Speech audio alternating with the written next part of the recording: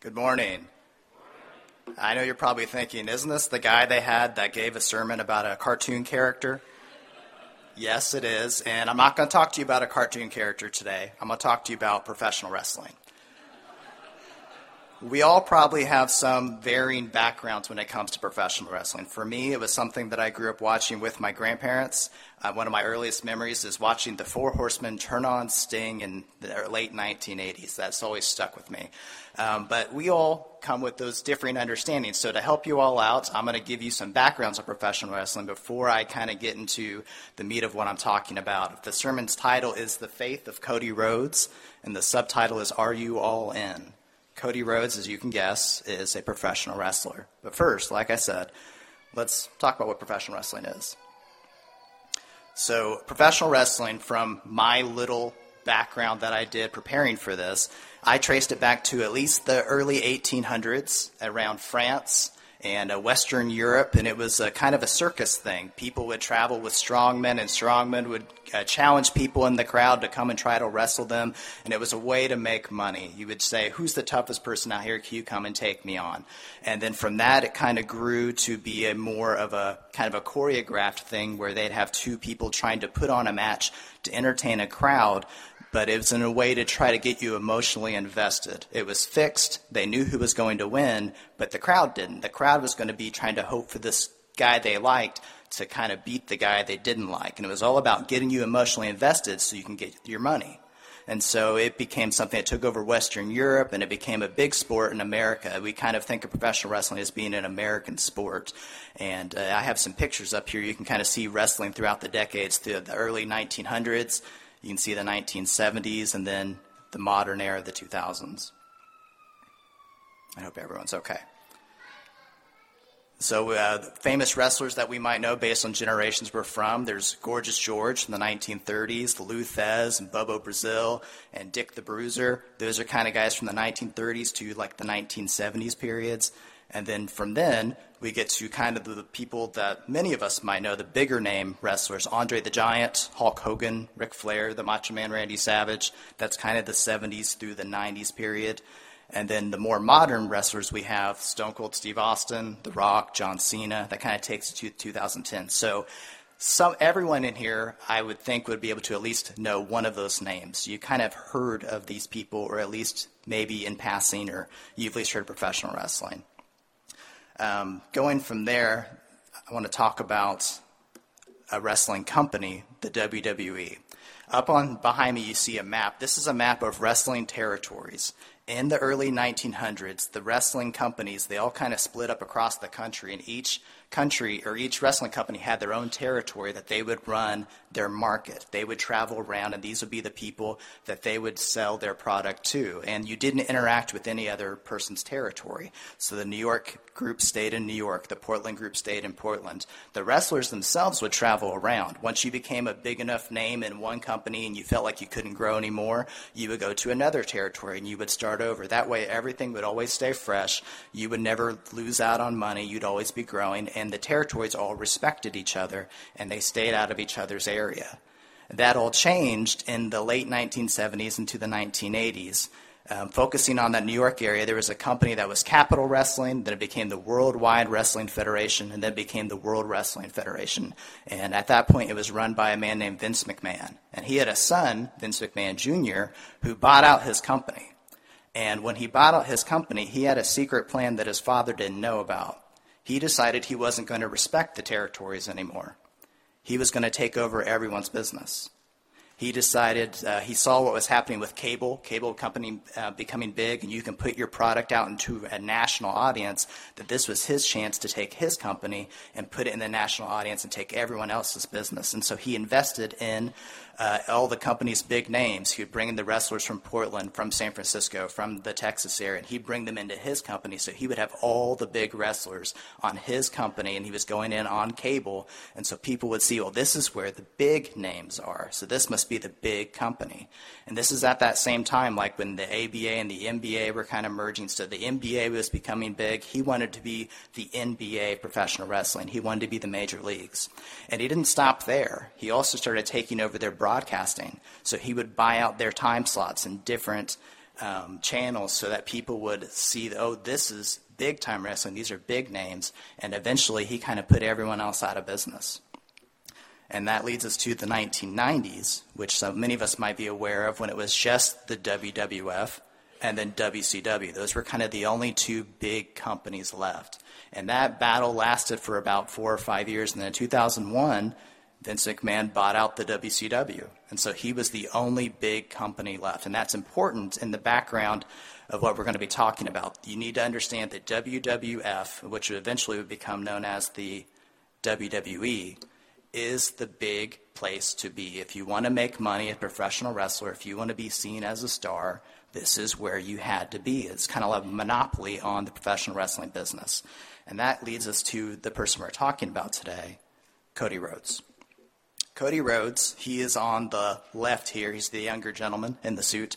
He was the son of Dusty Rhodes. Dusty Rhodes was a very famous wrestler in the 70s, 80s, and 90s, and he was a champion in places outside of the WWF. He was kind of seen as the Southern wrestling champion, whereas WWF is more of a Northern kind of wrestling thing. And he had a son named Dustin, who you see with the face paint on, and then Cody was the youngest. He was the baby. And Cody wanted to make it in this business like his father and like his brother. He wanted to be big, and so he went to the WWE. He trained there. He got on their television there, and he saw himself as being just as great as his father, just as great as his brother. He could be a big name. He could be a main event player, a champion, and he could make money. The problem was the WWE didn't see him like that.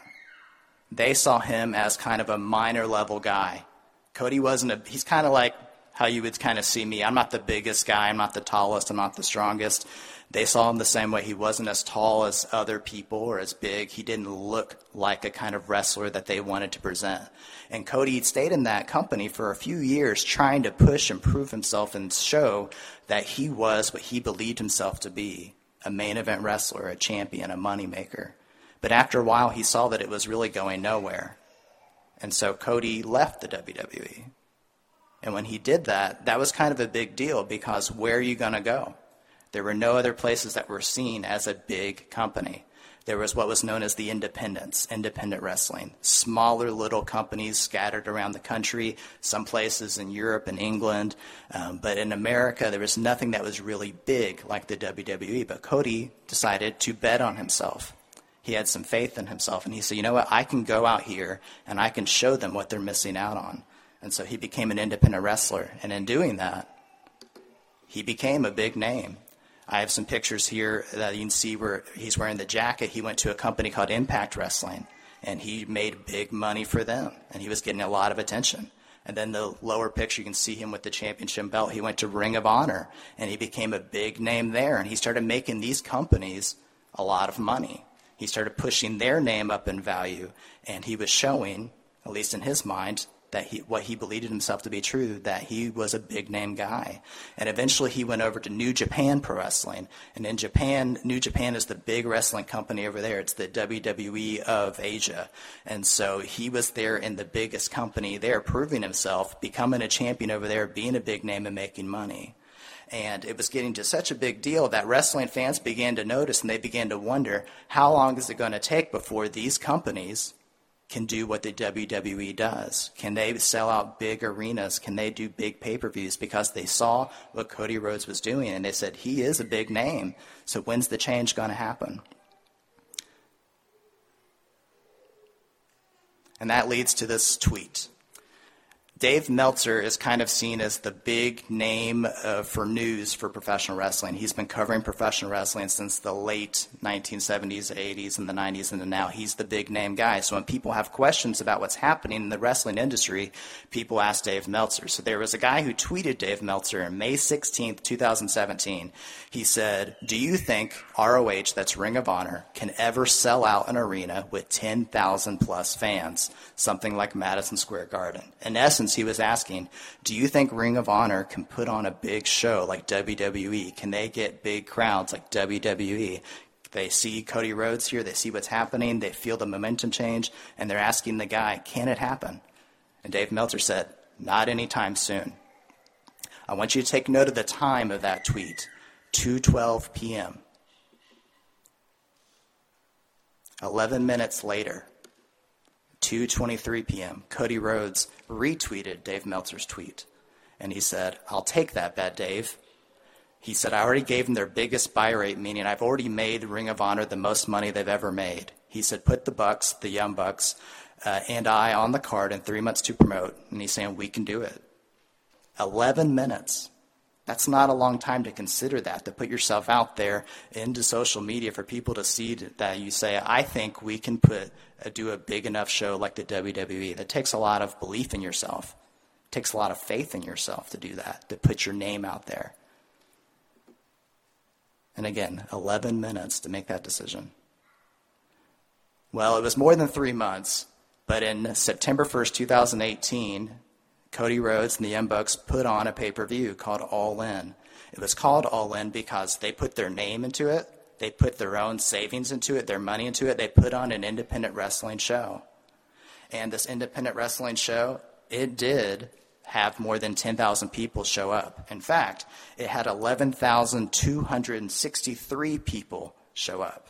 That was a sellout. And it didn't just sell out, it sold out in less than 30 minutes from when the tickets went available. So in less than 30 minutes, Cody Rhodes was able to show that his belief in himself was valid. He said, "Look what I've been able to do, because I believe in myself, I am a big name, and we can do this." And it wasn't just a big sellout as far as like people showing up. The pay-per-view itself was sold 50,000 pay-per-view buys, which is the most pay-per-view sold by not a major company since 1993. So it sold a lot of tickets, it sold a lot of pay-per-views, and it was a good event as well. Sports Illustrated called it a near-perfect event.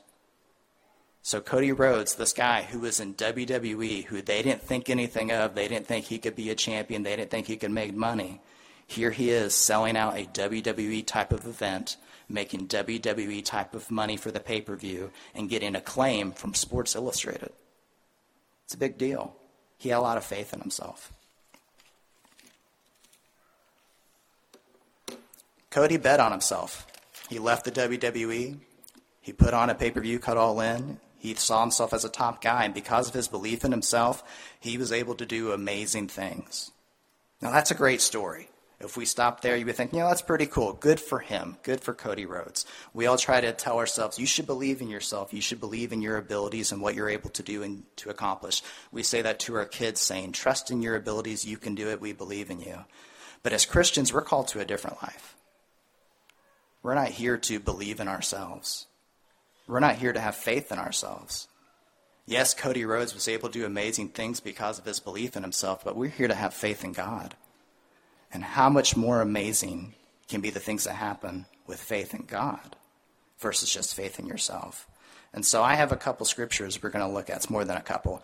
But we're going to be looking at some scripture here about people who had faith in God, and they were able to do much more amazing things. So we're going to start off in Joshua. If you have your Bibles, I would encourage you to open up Joshua chapter 6. If you don't have a Bible, I know most of these pews have Bibles in the little section in front of you, and I would encourage you to get that out. But in the book of Joshua chapter 6, I'll give you time to turn there as I'm turning there as well.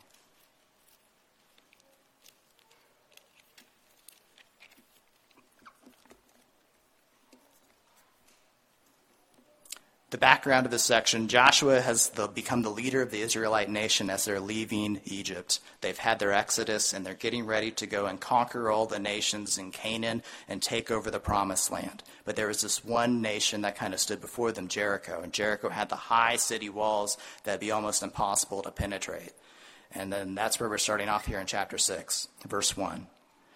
Now Jericho was tightly shut up because of the Israelites. No one went out, and no one came in. Then the Lord said to Joshua, "See, I have delivered Jericho into your hands." So here they are, this big group of people. Their name has gone before them, and everyone's afraid of them. Joshua could have stopped and said, you know what, look how great we are and look how afraid of us we are. Let's go and take them. But God is saying something else to them. In verse 3, he gives them this order. He says, "March around the city once with all the armed men. Do this for 6 days. Have 7 priests carry trumpets of ram's horns in front of the ark. On the 7th day, march around the city 7 times with the priests blowing the trumpets. When you hear them sound a long blast on the trumpets, have all the people give a loud shout. Then the wall of the city will collapse, and the people will go up, every man straight in. That's kind of an amazing thing to think about. God saying, you just march around the city, blow your trumpets, the walls will fall down, and the city will be yours. Joshua chose to have faith in God's directions here, and they did it. When we jump to verse 20, when the trumpet sounded, the people shouted, and at the sound of the trumpet, when the people gave a loud shout, the walls collapsed, so every man charged straight in, and they took the city. They chose to have faith. They followed God's directions, and that's an amazing thing to think about. It's written so nonchalantly, but take the moment to think about it. They marched around the city 7 times. They blew their trumpets. They shouted, and the walls of the city fell down. That's an amazing thing that happened. And it couldn't have happened if they didn't have the faith. They have to have the faith for those things to happen. Faith in God, not in themselves. Now let's go ahead to 1 Samuel chapter 13.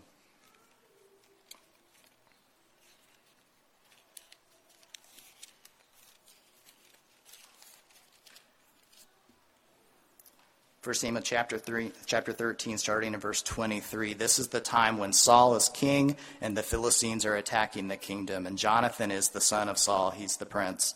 And he has an opportunity here. Verse 23. Now a detachment of Philistines had gone out to the pass of Michmash.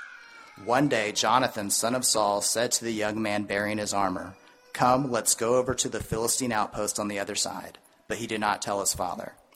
Saul was staying on the outskirts of Gibeah under a pomegranate tree in Migron. With him were about 600 men, among whom was Ahijah, who was wearing an ephod. He was the son of Ichabod's brother Ahitub, son of Phinehas, the son of Eli, the Lord's priest in Shiloh. No one was aware that Jonathan had left. So they had this sizable force here of 600 men, but Jonathan left on his own with just his armor bearer. Verse 4. On each side of the pass that Jonathan intended to cross to reach the Philistine outpost was a cliff. One was called Bozez, and the other Seneh. One cliff stood to the north toward Michmash, and the other toward Gibeah. Jonathan said to his young armor-bearer, "Come, let's go over to the outpost of those uncircumcised fellows. Perhaps the Lord will act in our behalf.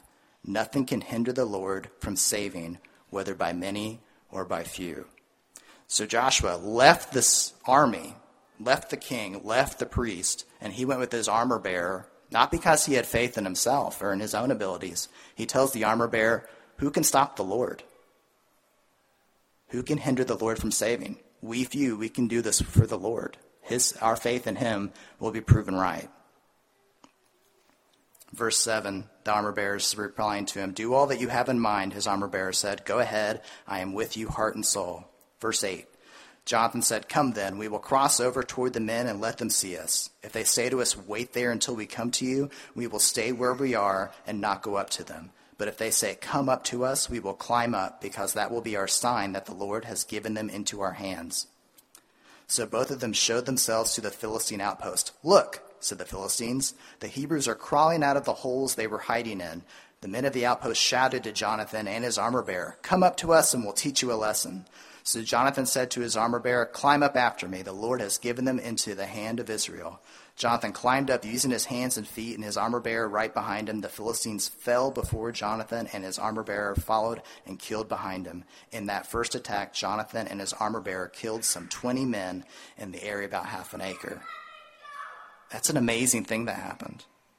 And it all happened because of the faith, not that Jonathan had in himself, but the faith he had in his God. And if you follow on with that story, that leads to the eventual defeat of the Philistines at that time. But we're going to continue on to 1 Samuel chapter 17. So turn over a couple pages. This is probably a very familiar story for us. This is the story of David and Goliath. So starting in chapter 17 and verse 1.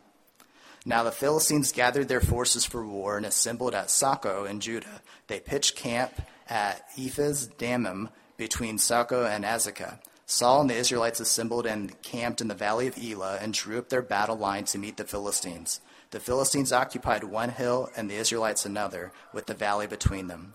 A champion named Goliath, who was from Gath, came out of the Philistine camp. He was over 9 feet tall.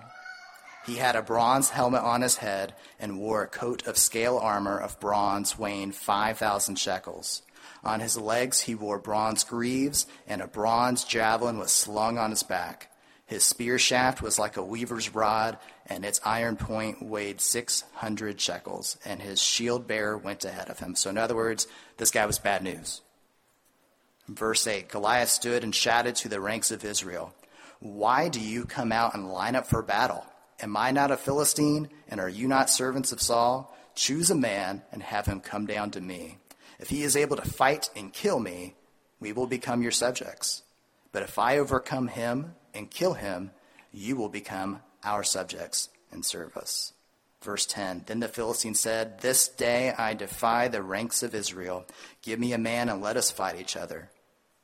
On hearing the Philistines' words, Saul and all the Israelites were dismayed and terrified. And who wouldn't be? This man is huge. He's wearing armor that is heavy. He's using weapons that are huge. This is a scary sight if you only have faith in yourself. And most of them did just mainly have faith in themselves. But then we know David eventually showed up. David wasn't even a soldier. He was a shepherd. He was coming to visit his brothers, and he sees what's happening here. And David's disgusted by the whole thing. We're going to jump to verse 26. David asked the men standing near him, "What will be done for the man who kills this Philistine and removes this disgrace from Israel? Who is this uncircumcised Philistine that he should defy the armies of the living God?" So David sees this man as an enemy of God, and he's just not having it. Not because he has faith in himself. We're going to see in a second what he does have faith in from his past dealings with God. Jump to verse 34. David has gone to talk to Saul and said, "Let me go and challenge him." And Saul's like, "Why should you go and challenge him?" And David's explaining why. Verse 34, But David said to Saul, "Your servant has been keeping his father's sheep. When a lion or a bear came and carried off a sheep from the flock, I went after it and struck it and rescued the sheep from its mouth. When it turned on me, I seized it by its hair and struck it and killed it. Your servant has killed both the lion and the bear. This uncircumcised Philistine will be like one of them, because he has defied the armies of the living God. The Lord who delivered me from the paw of the lion and the paw of the bear will deliver me from the hand of this Philistine." So David's saying, it's not because of these great things I've done or because I believe in my abilities. It's because I know who was with me at those times, those challenging moments. I had faith in God, and God delivered me. He can do the same thing here. And so we jump ahead to verse 30, let's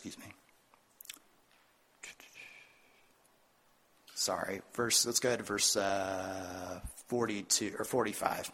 David said to the Philistine, "You come against me with sword and spear and javelin, but I come against you in the name of the Lord Almighty, the God of the armies of Israel, whom you have defied. This day the Lord will hand you over to me, and I'll strike you down and cut off your head. Today I will give the carcasses of the Philistine army to the birds of the air and the beasts of the earth, and the whole world will know that there is a God in Israel. All those gathered here will know that it is not by sword or spear that the Lord saves, for the battle is the Lord's, and he will give all of you into our hands." Verse 48. As the Philistine moved closer to attack him, David ran quickly toward the battle line to meet him. Reaching into his bag and taking out a stone, he slung it and struck the Philistine on the forehead. The stone sank into his forehead, and he fell face down on the ground. So David triumphed over the Philistine with a sling and a stone. Without a sword in his hand, he struck down the Philistine and killed him. David ran and stood over him. He took hold of the Philistine's sword and drew it from the scabbard. After he killed him, he cut off his head with the sword. So David did an amazing thing. I know we're all kind of accustomed to the story of David and Goliath, but when you try to look at it beyond the nonchalant, the way it's written, you see this is amazing. This huge giant of a man using giant weapons, this great armor that had trained soldiers shaking in their sandals. The shepherd went over and did it, not because of his faith in himself, but because of his faith in God. Continuing on, we're going to the New Testament. We're going to go to Mark chapter 5.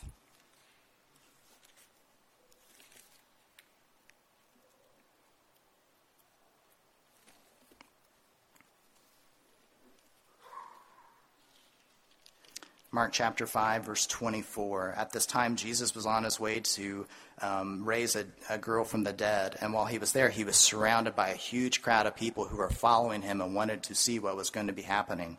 starting in verse 24. So Jesus went with him. A large crowd followed and pressed around him. And a woman was there who had been subject to bleeding for 12 years. She had suffered a great deal under the care of many doctors and had spent all she had. Yet instead of getting better, she grew worse.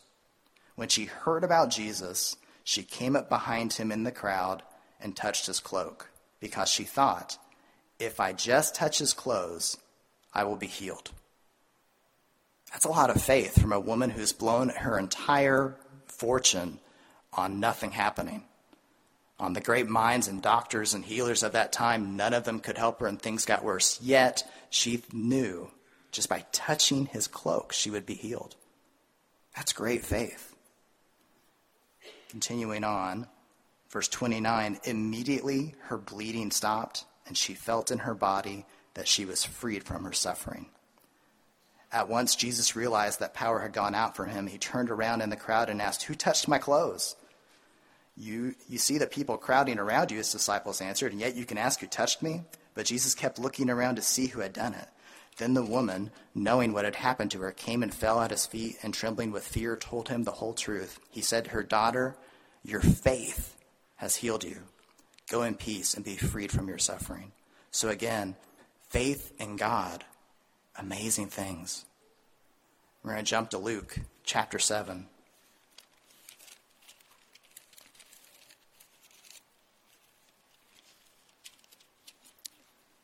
Chapter 7, starting in verse 1.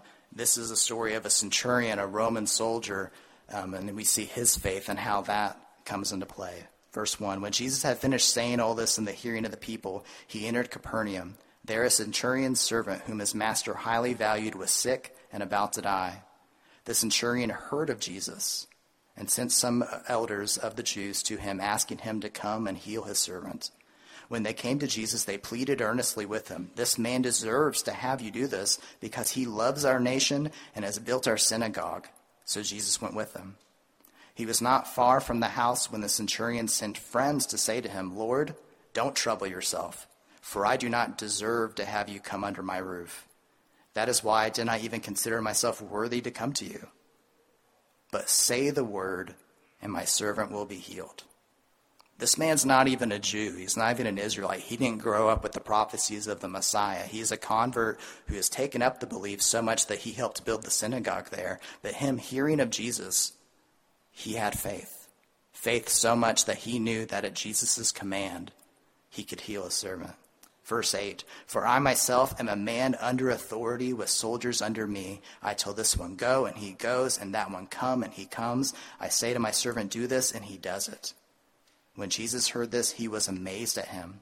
And turning to the crowd following him, he said, "I tell you, I have not found such great faith, even in Israel." So again, faith in God, amazing things happening. And then going back to Mark chapter 2.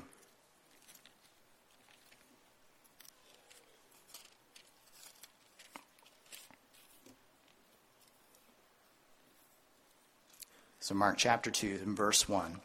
A few days later, when Jesus again entered Capernaum, the people heard that he had come. So many gathered that there was no room left, not even outside the door, and he preached the word to them. Some men came bringing to him a paralytic, carried by 4 of them. Since they could not get him to Jesus because of the crowd, they made an opening in the roof above Jesus, and after digging through it, lowered the mat the paralyzed man was lying on. When Jesus saw their faith, he said to the paralytic, "Son, your sins are forgiven." And that leads to a discussion with the people there about forgiveness of sin. And then we're going to jump on ahead to verse 8. Immediately Jesus knew in his spirit that this was what they were thinking in their hearts. And he said to them, "Why are you thinking about these things? Which is easier to say to the paralytic, 'Your sins are forgiven,' or to say, 'Get up, take your mat and walk'? But that you may know that the Son of Man has authority on earth to forgive sins." He said to the paralytic, "I tell you, get up, take your mat, and go home." He got up, took his mat, and walked out in full view of them all. This amazed everyone, and they praised God, saying, "We have never seen anything like this." And all this had the opportunity to happen because of the faith of those friends. They had such faith that they were willing to dig through the roof of a house to lower their friend in the middle of this huge crowd of people because they had faith that Jesus could heal him. With faith in God, amazing things can happen. Jesus himself talks about faith, and we're going to look at two instances of that. Since we're already in Mark, let's go ahead and look at Mark chapter 11. That way I'm not making you jump around all the time. So Mark chapter 11, verse 22 through 24. This was after an instance of when Jesus had cursed a tree, and they had noticed that the tree had withered. And Peter said, starting in verse 21, Peter remembered and said to Jesus, Rabbi, look, the fig tree you cursed is withered. And this is Jesus' response, verse 22. Have faith in God, Jesus answered. I tell you the truth, if anyone says to this mountain, go throw yourself into the sea, and does not doubt in his heart, but believes that what he says will happen, it will be done for him. Therefore I tell you, whatever you ask for in prayer, believe that you have received it, and it will be yours. Faith can do amazing things. Jesus says faith can put a mountain into the sea. Believe in what you ask for. And then now we look in Luke chapter 17. Chapter 17, verses 5 and 6. The apostles said to the Lord, increase our faith. He replied, if you have faith as small as a mustard seed, you can say to this mulberry tree, be uprooted and planted in the sea, and it will obey you. Again, Jesus says, amazing things can happen when you have faith. Not in yourself, but in God. And that's kind of the closing message I have for you here. Cody Rhodes had faith in himself, and he did amazing things. He left the one place where he was supposed to be able to make money and be a star. He bet on himself and his abilities, and he proved that he could make money and be a star just on his own. And kind of as an ending to that story, Cody Rhodes got so big that WWE actually brought him back. He is now back there, and he's a star in their company. But that all happened because of his faith in himself. But think about us as Christians. How much more amazing will be the things that happen when you have faith in God.